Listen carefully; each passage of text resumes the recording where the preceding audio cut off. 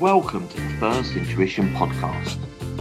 On this episode, we're joined by Javid Bopat to talk about International Men's Day, promoting the positive image of male role models and how you can get involved and support the cause.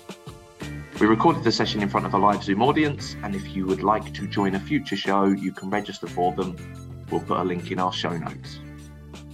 Hello, everybody. Welcome to another episode of the First Intuition Student Forum and Podcast. My name is Ben Borman. I am live in Norwich. That sounds a bit like an Alan Partridge saying, doesn't it? But I've been teaching up here in Norwich today, and I'm joined this evening by my good friend, colleague, David Malthouse. Good evening, Dave. Hi, Ben, up there in Norwich. How's your week been so far? You've been in Norwich. You live just outside Cambridge, so you've done a fair bit of travelling this week. I had an early train ride this morning, and I've got a train journey back to just north of Cambridge on the way home this evening. Earlier in the week, I was teaching in Cambridge, so I have been in the fine city of Cambridge, and I'm back there tomorrow with another class of students who are keenly anticipating another day of applied management accounting with me tomorrow in the Cambridge Centre. How's your week going? You've been at the seaside again this week, haven't you? I've been in Southend teaching exactly the same subject, applied management accounting. So I've just finished day 7 of that course. I have one day left to go, which is next week. And then those students will be preparing for exams before Christmas. And it is that time of year, isn't it, when students are you can see the pressure starting to build with exams coming up in about 3 weeks' time. And everyone's thinking about getting those exams done in time for the festive period. So I imagine that your students are really busy at the moment and, starting to be asking those panicky last minute questions about, what's going to be in the exam, Ben? What do you know? Definitely. Yeah, those last minute nerves coming in.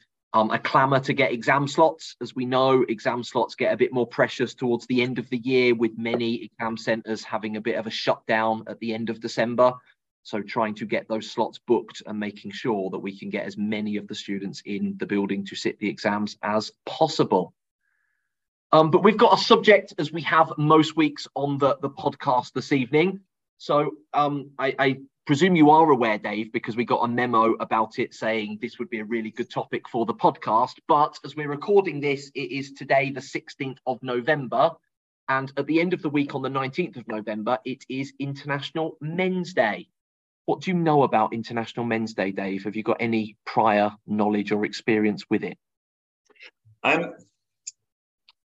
What do I know? So I was first aware of it, and through the work of a comedian that I know, who is a chap called Richard Herring. And he spends all International Women's Day on Twitter raising funds for a women's shelter by responding to everyone that says, I know it's International Women's Day, but what about International Men's Day? And he then helpfully responds by saying, oh, it's in November. Why don't we get together and do something about it?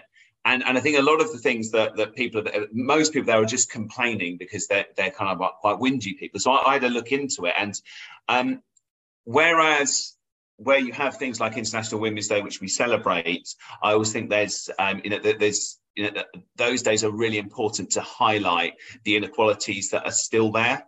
And so when I kind of looked into it, it's what inequalities are we fighting against? But to me, it's not about that. It's more about kind of health and wellness and the things that we as men are not particularly good at talking about. And we should be talking more about them, because they're things that really do impact men. And I'm not saying they don't impact other people, but it's something that I think that we're quite good at hiding those kind of things from each other. And it's today really to highlight that. So I may have got it completely wrong. I don't know what your thoughts are, Ben. Exactly that. It is not a competition. It is not us as men saying we need a day because there is a Women's Day. But it is a really great vehicle to raise some of the subjects that men, I personally think we're pretty rubbish at talking about, I myself included in that.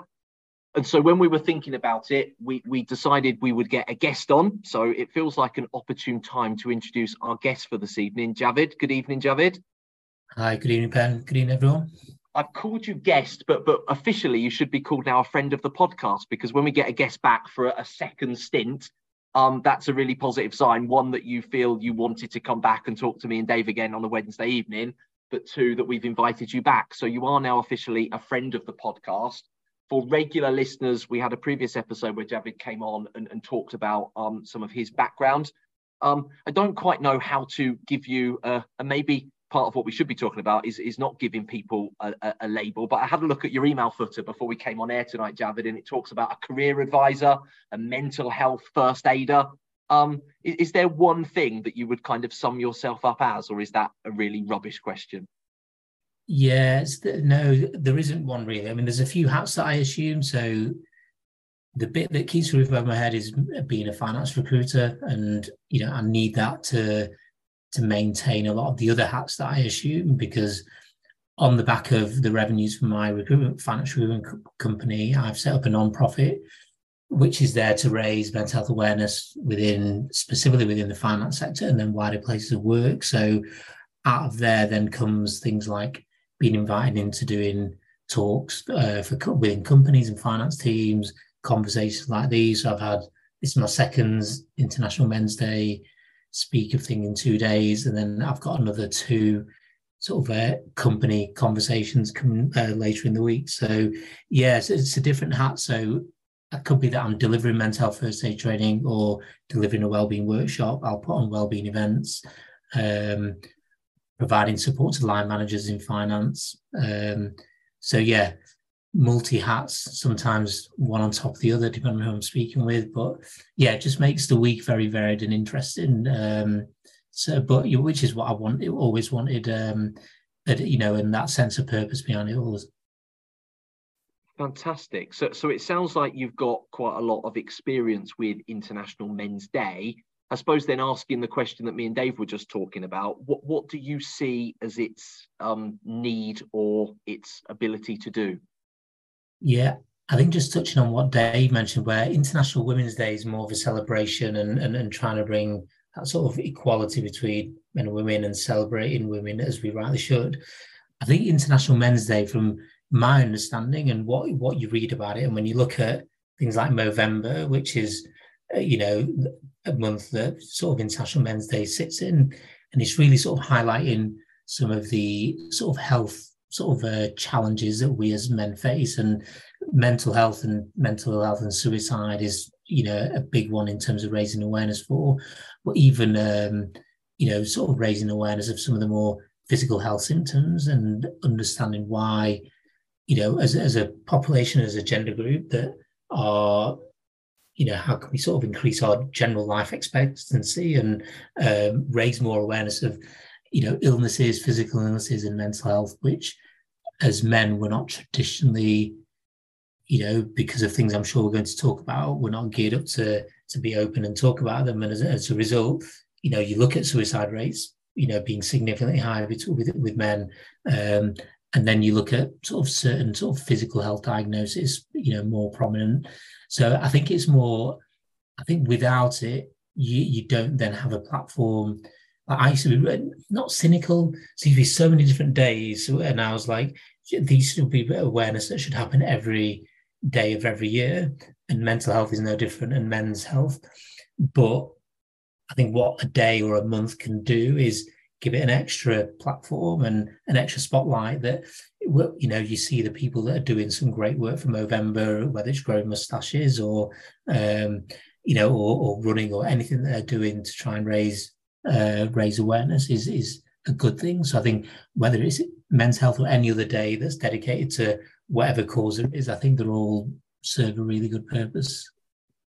Brilliant. And I suppose part of that is the power of something like a podcast, that we are recording this in aid of International Men's Day in November, but the people listening to it could be listening to it in December or March or August. I've got visions of someone now laying on a sun lounger on a nice beach poolside holiday, but we are still talking about it. And if it gives us a vehicle, it gives us a bit of a frame of reference, then all well and good, and actually great to have you on and talk about some of the issues. So we will put a link in the show notes to the official website for International Men's Day. Feel free to go and have a look at it. There are links within that to other external resources. But when I had a quick look on there this afternoon, very much 3 themes for 2022 International Men's Day. One, making a positive difference to well-being and lives of men and boys. We'll talk about that in a moment. Then promoting positive conversations about masculinity and being a man, and also raising awareness of the additional help support that's out there. So maybe going back to the first one, a positive difference to the well-being of lives of men and boys.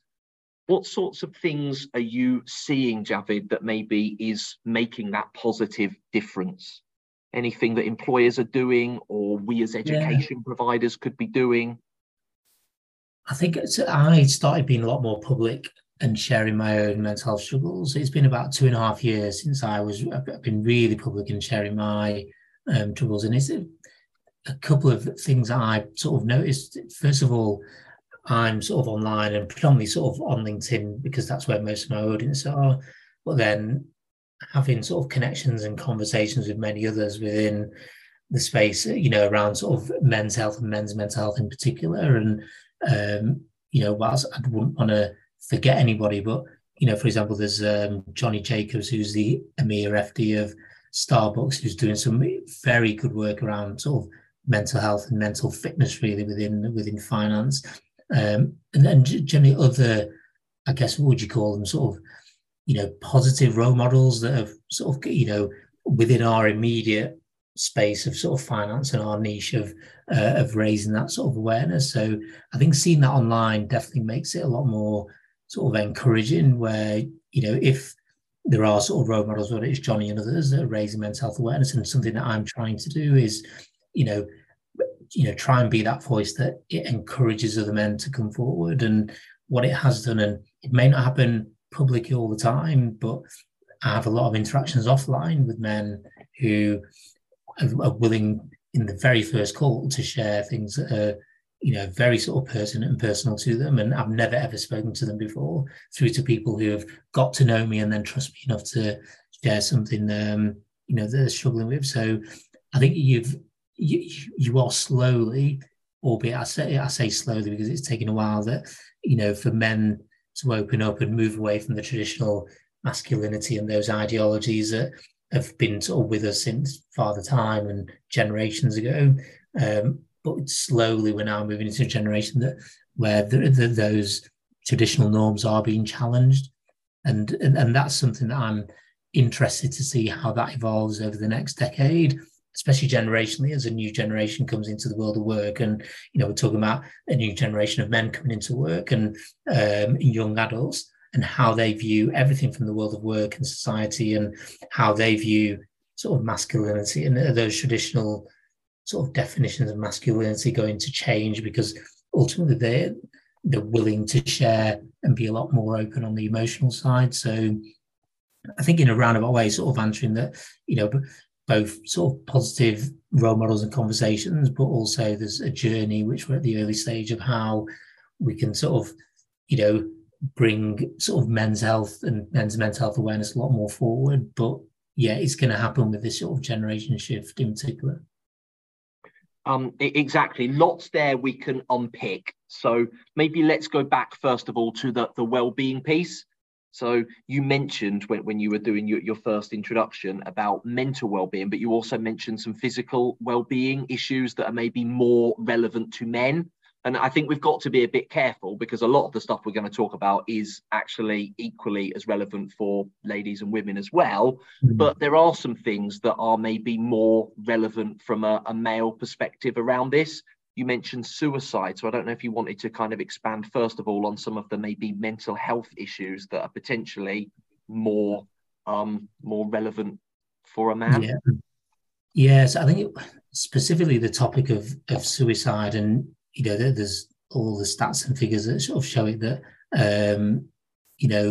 there's as part of being a mental health first aid instructor, that we show a slide, and the slide shows the gender differences, and without going into every single sort of a part of it. But on the one hand, you've got areas where, how many women seek sort of professional help and support and therapy and counselling, etc., versus then how many men versus women look at substance misuse and alcohol misuse and suicide, and it's quite apparent that men do not come forward often enough and early enough from an intervention point of view. And ultimately what happens is their behaviours manifest themselves in things like substance misuse and alcohol misuse, behavioural problems if it's more of an earlier stage within school, but it can then lead into what can happen within adult life and, not being able to hold down a job, etc. So you've got, on one hand, women are more willing and more prepared to want to come forward, but then,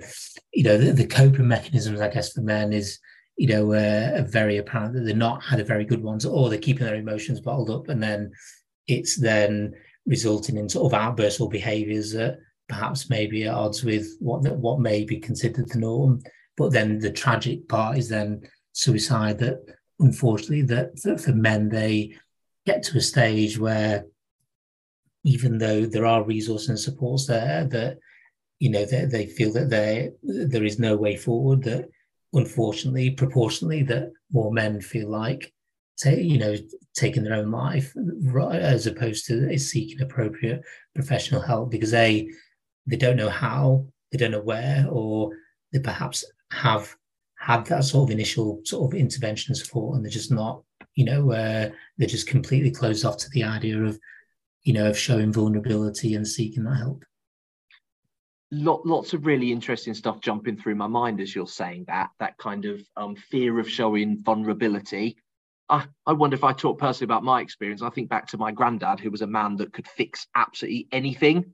And I think part of that is maybe a generational thing. But do you think part of that has been kind of brought in that men maybe think, I can do this myself, I can fix things myself. Why do I need to go to somebody outside to talk about these kind of things?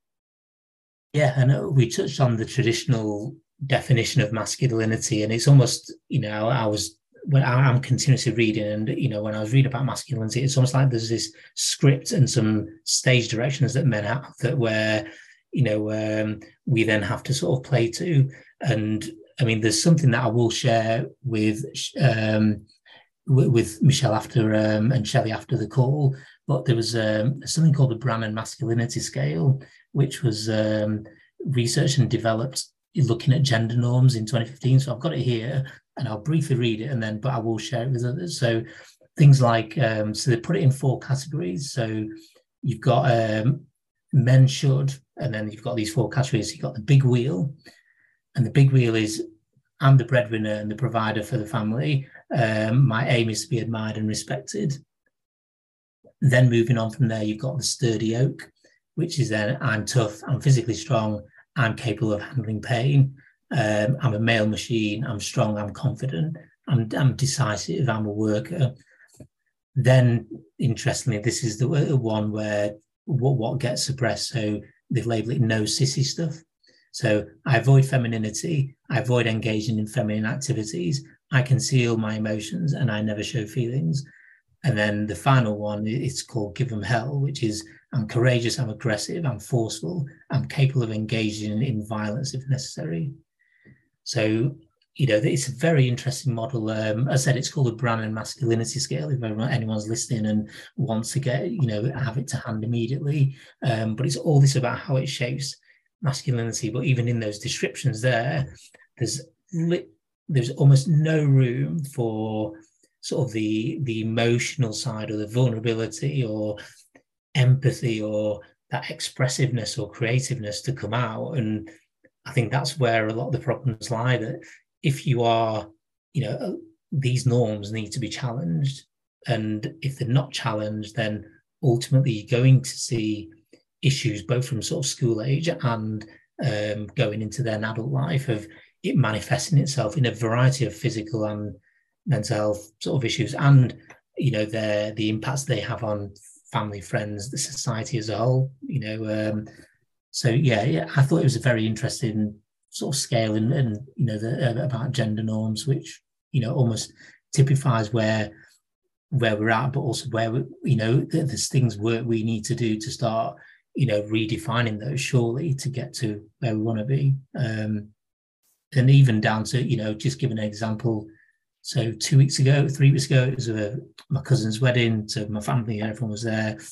And my son, he's 8 years old. He's emotionally sort of, is very expressive, and, can sort of turn on the waterworks and everything else. Very emotional, sort of, in this definition, doesn't really fit into those what we've discussed. And I think he tapped something, and he started crying. And there, my mum, and obviously we're talking generation things.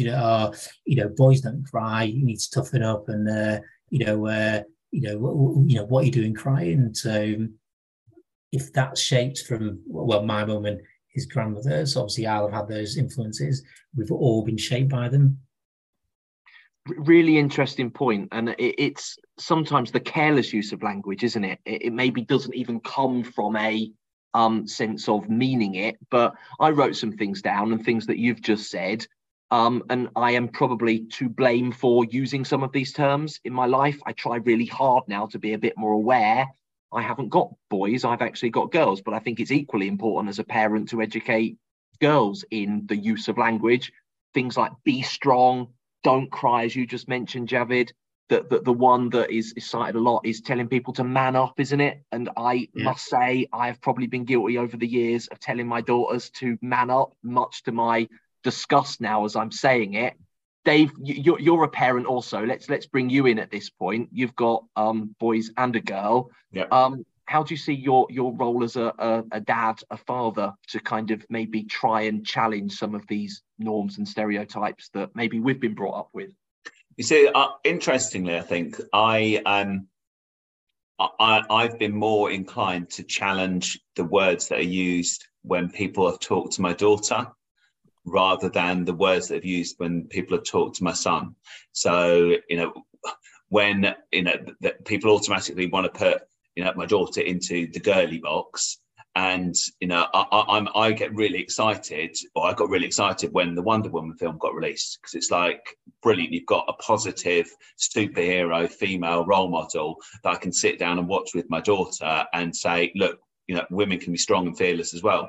I haven't had the same kind of thoughts when people talk to my boys, and I am kind of like sitting here thinking, well, I wondered what their thoughts of being male actually are, because I haven't probably checked them as I should have done. So it's really interesting that I'm from one perspective I look at it, but probably not from the other. It's kind of interesting as well where we've been talking about how as males typically we don't talk about these kind of things, and something that happened to me a while ago, which was kind of probably getting on for about 18 months or so ago. So it was as we were kind of coming out of a COVID lockdown.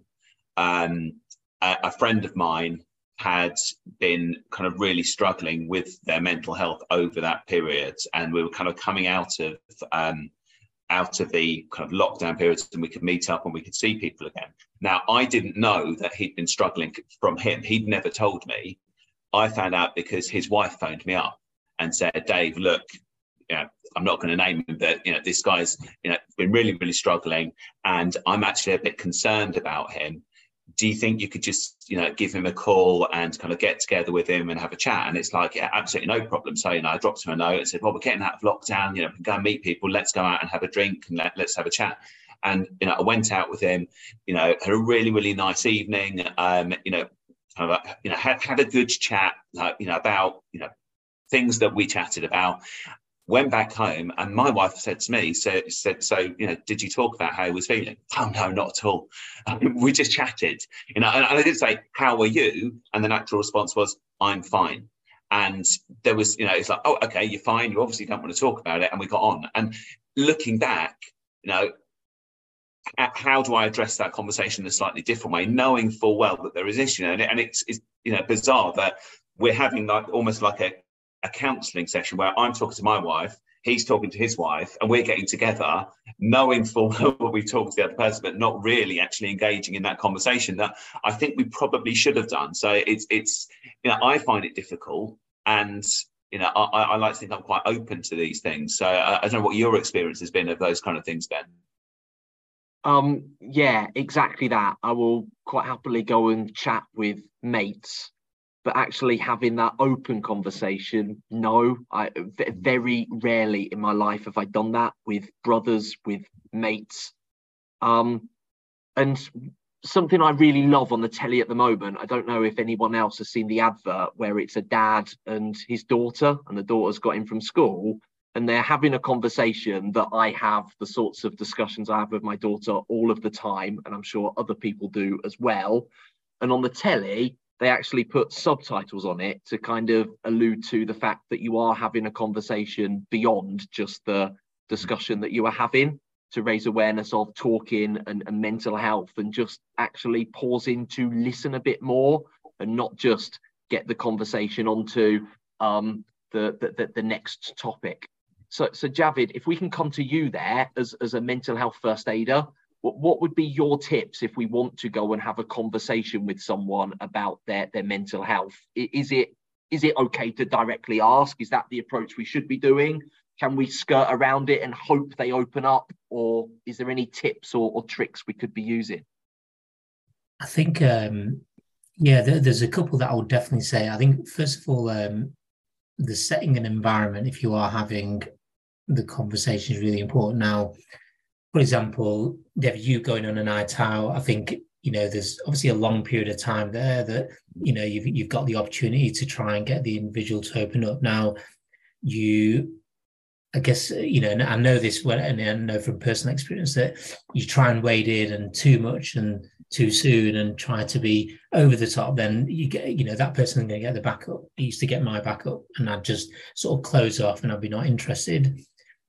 On the one hand, I think you've probably given, your friend a really good outlet, just having an evening and a night where he's been able to let his hair down, probably, if he has been sort of struggling or having challenges at home or struggling, more often than not, you find that the people who mean the most to you and trying to help you are the closest to you, but they're the ones you listen to least when you are really struggling. And that is basically a standard sort of behavior across the board.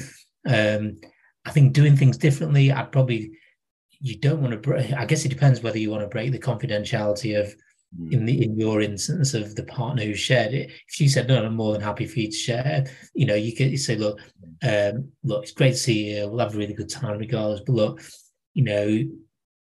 speak to your partner, she said, look, there's stuff going on in your mind, but whatever you're comfortable in talking about, only if you want to share, look, what's on your mind, and try and just sort of nurture a conversation rather than, right, we need to talk and sort things out, because anything that gets the other person defensive is not what you want to do. So I think just that sort of nurturing piece, I know you can ask, how are you? I think it's the most redundant question out there in the history of questions. And you've really got to go beyond that. So no, really, how are you? Or how are you really? Or if it's in a situation where perhaps you've observed things from a work setting or personally, look, you've missed a couple, you used to come to these classes, you've not been for a couple of weeks, or, you've had a couple of social events that you've recently not seen you, or been a bit quiet or out of sorts. So always look for, try and help them understand that this isn't something you're just sort of making up on a whim, but have you observed things,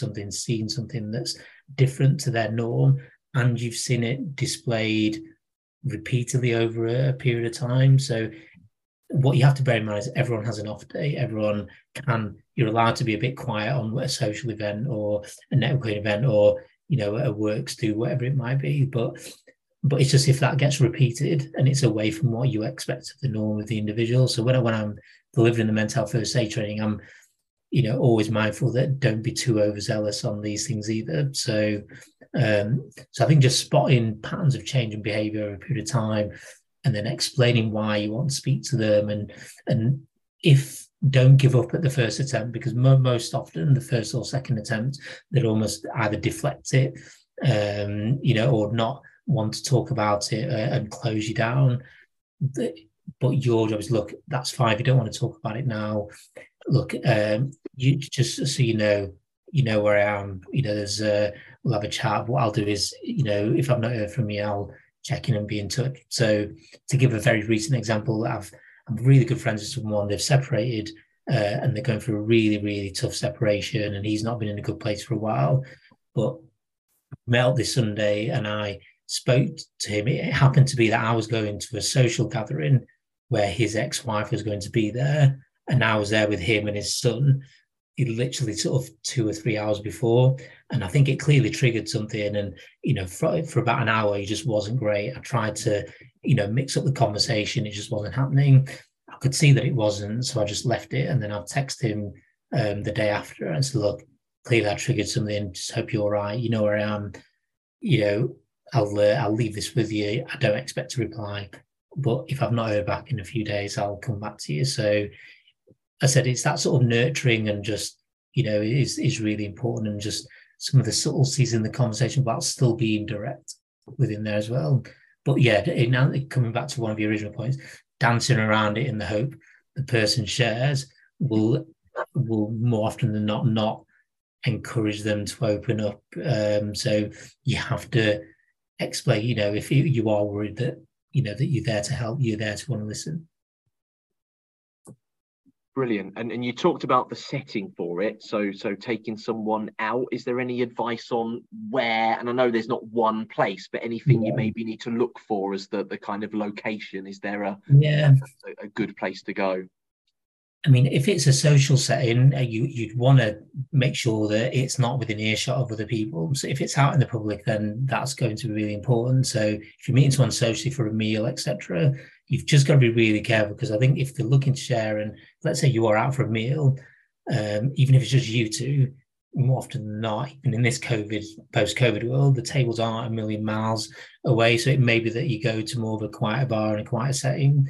From a workplace point of view, again, sort of away from their desk and within, a private setting. It can be a meeting room. One of the big ones I advocate, and I've done a lot of these in the last sort of 12, 18 months, has been, let's meet up and go for a walk. So if you're meeting someone, a work colleague or a friend, you just go for a walk in town. Or if you happen to be near a park, then you can sort of go walk in the park.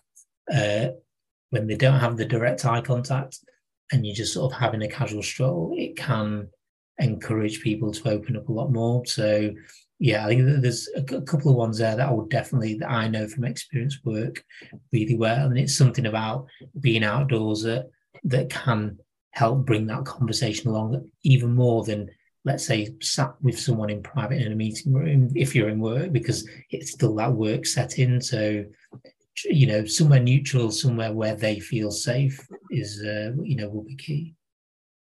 And I suppose we can't always engineer it, but do you think there's any mileage in doing it alongside something else? So I'm thinking, would I take a mate I don't play golf, but I'm more than happy to go for a walk around a golf course, or a game of squash, or something I absolutely love watching on the telly these days is Whitehouse and Mortimer when they go fishing and just have random chats about stuff, but it gives a setting just to kind of feel it's not quite as intimidating as someone sitting in a room with you. Yeah. So it's all around psychological safety. So if an individual, and you create that psychological safety, you are more inclined, or they are more inclined to then want to open up. So similar to what Dave mentioned and some of the descriptions you've given, those settings are absolutely fine. I think you'll have to make the first move on trying to get that part of the conversation going, and try 2 or 3 different ways in order to get there. But know that if you're spending a long period of time, if you're on a golf course, you're there for a fair period of time.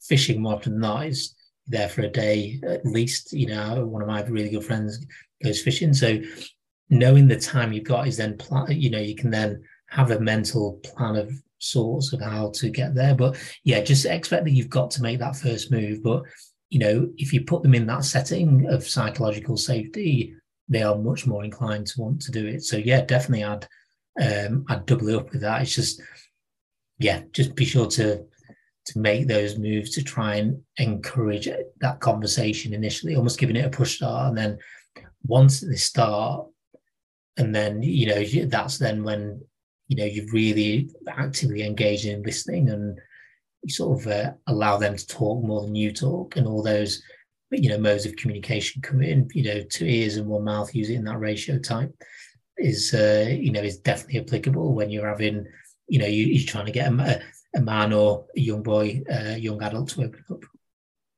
Fantastic. And I suppose one slight word of caution, it'd be interesting your thoughts on this one, Javid, about taking your mate out for a drink, which is traditionally what blokes have kind of been seen to do, isn't it? We'll go for a pint down the pub. And I guess there is still potentially a place for that. But what are some of the potential risks if you're just going to go and take your mate for a drink in the pub? Yeah, I guess, I mean, this is someone who doesn't drink anymore, but had a really bad relationship with it towards the end, that if they are using alcohol as a bad coping mechanism, or a form of escapism, then you're almost sort of encouraging that sort of a lot more as well. So I think it's, it doesn't mean that you don't go to the pub. You just have to be mindful that that pint doesn't then become, a night out. Now they talk about safe alcohol limits, etc. But what you don't want to do is, okay, yeah, I'll go for a night out, and if that person has been involved in alcohol or substance misuse as a way to cope with their sort of mental health challenges, then you're enabling that a lot more. So if you know that there is some history there and you don't want to exacerbate it, that you sort of encourage that, sort of go there and maybe just have a drink.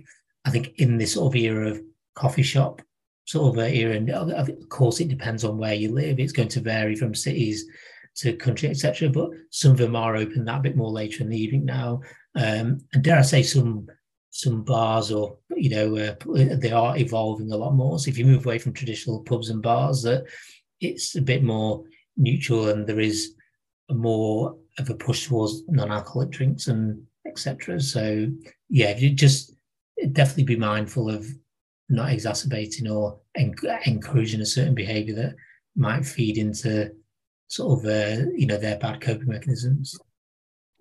Dave was nodding along there, and Dave is someone I've been out for a few drinks with and not actually had an alcoholic drink, and it hasn't changed the dynamic of what we've discussed and had a chat about. Dave, I don't know if you've got any thoughts there, but you are someone I really look up to and respect as someone that can go out for a drink with and not feel obliged to have an alcoholic drink. Well, no, I barely touched any alcoholic drink for about the last 2 years or so. I occasionally will have a drink, but very, very rarely. So I think that the last time I had a drink then was probably when I was with you. The last time I had a pint, and that was it. But I made a very conscious decision that I didn't want to drink, and a lot of it is because of my eldest son. His mum had issues with alcohol, and he'd seen, the relationship with alcohol that he obviously saw a lot of, and I didn't want. I wanted to show him that it is possible to exist without drinking all the time and without having alcohol, and kind of almost role model, that you don't have to have that relationship with alcohol when you socialise and when you see people. So I've always been quite conscious that I didn't want to be kind of that parent that was drinking every night, or whenever they went out had too much to drink. So I've very, very much cut down anything that I drank over the last 2 years. And before that, I didn't really drink at home. It's kind of I would have a bottle of wine in a cupboard that would sit there for 6 months and wouldn't get drunk, because I didn't really feel that I wanted it or needed it there. And it's I think having seen the issues people can have with alcohol, it has made me think twice about whether I want to drink or not, which, it does have its challenges when you go out with a group of people and they all think, oh, why are you not drinking? It's, you're not fun, or you're not driving, or you can get a lift, go on, have a drink. It's like, I don't actually need to have one, but it is, it's something that I say is deliberate from the point of view of, I didn't, having seen the other side of it, it's like, I don't, want to be there myself, but I also don't want to show people or to role model the fact that it's okay to drink far too much all the time, because I've seen the damage that it can do. And you use the term role model twice there, and something I wanted to talk about this evening, the fact that you've made a conscious decision of how you look to other people, not just about your own personal relationship with drink. And I don't want to make it just about drink, But Javid, if I can come to you with regards to the concept of having positive male role models in our lives, what sorts of things do you think we potentially should be looking for or aware of ourselves to be portraying our best selves as a positive male role model? I think some of it, whilst I know anyone in the public eye is clearly going to get that bit more attention, whereby they could become sort of, male role models.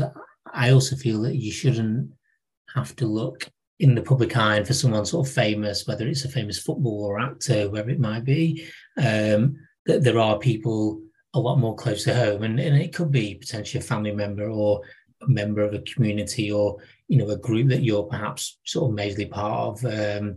It could be someone within the profession, that you say, for example, for us within accounting and finance, that people that you look up to. So I think it's not, I think the traditions where role models sort of came from and just being in the public eye, it shouldn't be that. I mean, I remember when growing up and, around role models, there weren't, I suffer a lot with self-esteem, in particular when I was growing up and as a young adult, and I still have, but one of the things I found with role models was, and the way I was viewing them was wrong, because it's almost like I wish I could be like them, but then all of a sudden there's all these, well, I'm not going to be like them, whether it's sort of size, stature, money, fame, and all these things. And you almost think, actually, well, what are you? It's almost asking the question, what do you want from a role model? And that sort of role model, is it moving away from, yes, having the sort of positive and healthy masculinity elements, but also, someone who is showing their emotional vulnerable side, someone who, for me, can exercise humility. I think there's always a couple of memes or posts that go around. I think, is it Keanu Reeves and George Michael? Obviously, one alive, one not, but both who exercise a huge amount of sort of humility of how they go about things, and they do things where they do things in private, and it's and that element of sort of philanthropy and charity and everything else, but they don't feel the need to to then sort of, I guess, show off in any way, shape or form. So I guess the weird answer is, what do you want from a role model? And I guess, what does that role model mean to you? But don't be completely defined by them. Just define the quality of the role model, see who inspires you, and then go, actually, well, I'm going to make within my own life, and take the good qualities of these within my sphere of influence, and then and be the best version of me as possible. And hopefully then on the back of that, you can then be a role model for other people, rather than just say, no, this person or said person was a role model. So I stopped, there's only one famous person that I've particularly looked up to, and it was only because of the amount of how he went from being completely vilified and wanting to be killed by almost all the country to then being a hero, David Beckham. And I know it's, on the one hand, a bit of an obvious one, but I just feel someone who professionally worked extremely hard, had the fame, but actually, in fairness, has handled it fairly well, and there's not an ego there, down to earth. But then, from going from being sort of hated and to then sort of adored within the space of 12 months, and but even at different times had a lot thrown at him, and I think could have gone the other way, both for his own well-being, his family, and everything. But actually, in my view, goes about his status, I guess, in the right way. Is he perfect? I'm sure he isn't, and that's why you don't want to completely live by role models, because ultimately they're only human. And, unfortunately now in this information era that, even if you say, Winston Churchill or Martin Luther King or whoever's your role model, there's enough information out there and keyboard warriors that will show you all the negatives about them. So people, almost role models seem to be there to be shot down at every opportunity. But take the good things from various people and almost what you want out of an individual and how you want to incorporate it into your life. I think really good not placing all your hopes on one person, because it's usually only going to end up letting you down or not living up to your expectations. Dave, what's your experience of positive role models in your life? Well, this is something that we teach a little bit about, Ben. When we talk about corporate cultures, and we talk. I know that when I've talked about corporate culture, we've talked about examples of how within organizations people will mirror the behavior of the figurehead of that business, and the crazy statistics about how in the Virgin Group you are 20% more likely to have a goatee beard than working anywhere else because Richard Branson's got one. And at Apple, when Steve Jobs was there, you had people wearing roll neck jumpers mirroring the person that's there. And the thing that we've seen we particularly saw that with places like Apple, is that Steve Jobs, he may have been a visionary in terms of products, but he was relatively nasty as a human being in his day-to-day dealings with other people. And there was a culture there of that's how you treat people. So if you look at Steve Jobs funny in a lift, he'll sack you by the time you get to the second floor, just because he doesn't like the way that you're approaching him and talking to him. And that was seen to be the way that you needed to act in order to get ahead. And so I think that it's absolutely true that people will sometimes pick a role model because they say, oh, I want to be like them. But sometimes it will naturally be, I'm looking to that person because that person is my boss. And in order to be where my boss is, which is where I aspire to be, I need to mirror those kind of behaviors, which is where I think we need to be quite careful, because I've worked in enough organizations to know that the people that are at the top of the organization are not always particularly nice people, and sometimes don't actually carry out business the way that it should be carried out. So I think that Jav's absolutely right in terms of pick carefully, and you don't need to be a carbon copy of that role model. You can take an element of what they do. So you might look at someone like David Beckham and say, I love the humanitarian work that he does. And the things that he stands for and things that he believes in there are things that I really respect. Now, his dubious choice of whether he should represent the current World Cup and be part of their PR, that's something that maybe I'm not going to stand behind him on, because, maybe I don't believe that, we should be celebrating a football tournament that's taking place in a country where, human rights of a great number of people are not respected. So, yeah, I think that, in terms of picking your role models, it's, I always think like a pick and mix thing. It's you looking at elements of different people in terms of showing you how you should behave. And one thing I do think is important is that we, are putting ourselves out there in a way that we think is positive for other people that are looking at you. And it's, I tend to think that you should demonstrate the traits that you expect other people to have. You should treat people the way that you expect to be treated. And if you do that, and people are mirroring and seeing you as a role model, then you don't want to be ashamed of the things that they are copying from you, if you like. So stop apologizing for being so nice, Dave, is what you're saying, basically. And you're right. We can all be role models and take things from other people, can't we? I would say you're a role model for me, Dave, the way you conduct yourself, the way that you are very open and honest, the way that you always ask. And I really look forward to our Wednesday nights before we come on air, because it's a chance for me and you to maybe have a bit of a chat and just find out about each other's weeks and what's going on. And that's a very positive thing.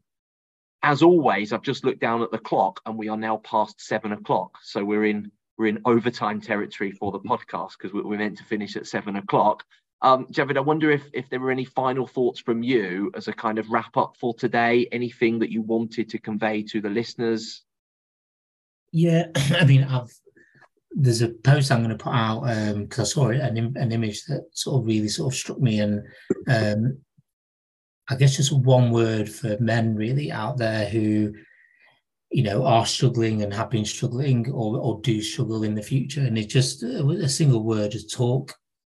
And it's probably just a single word that I'd want to leave with, because by not doing so can lead to so many sort of problems for you as as the individual, as well as then the people around you. I always look at emotions and that if you're struggling going through a hard time, that if you keep your emotions bottled up, it's, I've done this, and I've been really guilty of it. So you create an emotional pressure cooker inside, and that pressure cooker is just sort of building, and you're not sharing and everything. And that has been a display in certain behaviours. And eventually, though, like a pressure cooker, it's the top's going to come off, and there's going to be a sense of emotional snapping, and that could manifest itself in so many different ways.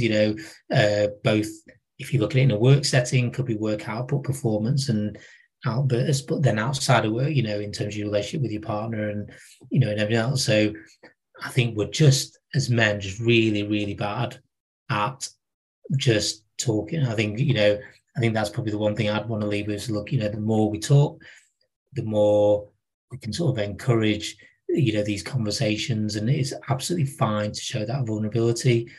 Does that mean every man en masse can start doing it? And that's the tricky. It's not going to happen overnight. However, if there are more advocates, more friends, family, colleagues that, you can look at someone who's struggling and say, look, how are you doing? And just try and nurture that conversation and create that safe environment for them to talk, and a setting that it will, as time goes on, it will encourage more people to open up. But yeah, we're at the early starts of a journey for that to happen. But yeah, just don't keep it bottled inside, and talk will be the single word I'll leave listeners with.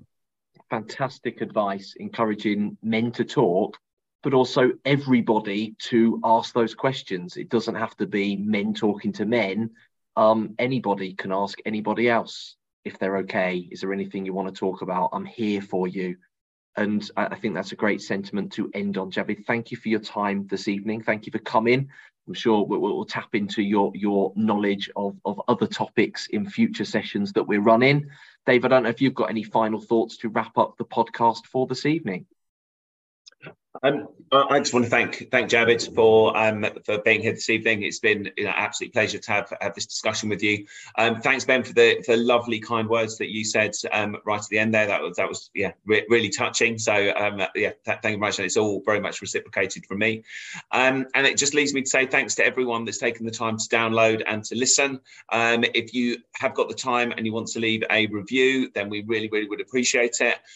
So if you go to whatever your podcast app is, and just leave a review. If we just want to leave a star count, that whatever you want to do, that would be much, much appreciated. We will see everyone again next week when we'll have another topic to go to. But in the meantime, stay safe, everyone, and just talk if you've got a problem.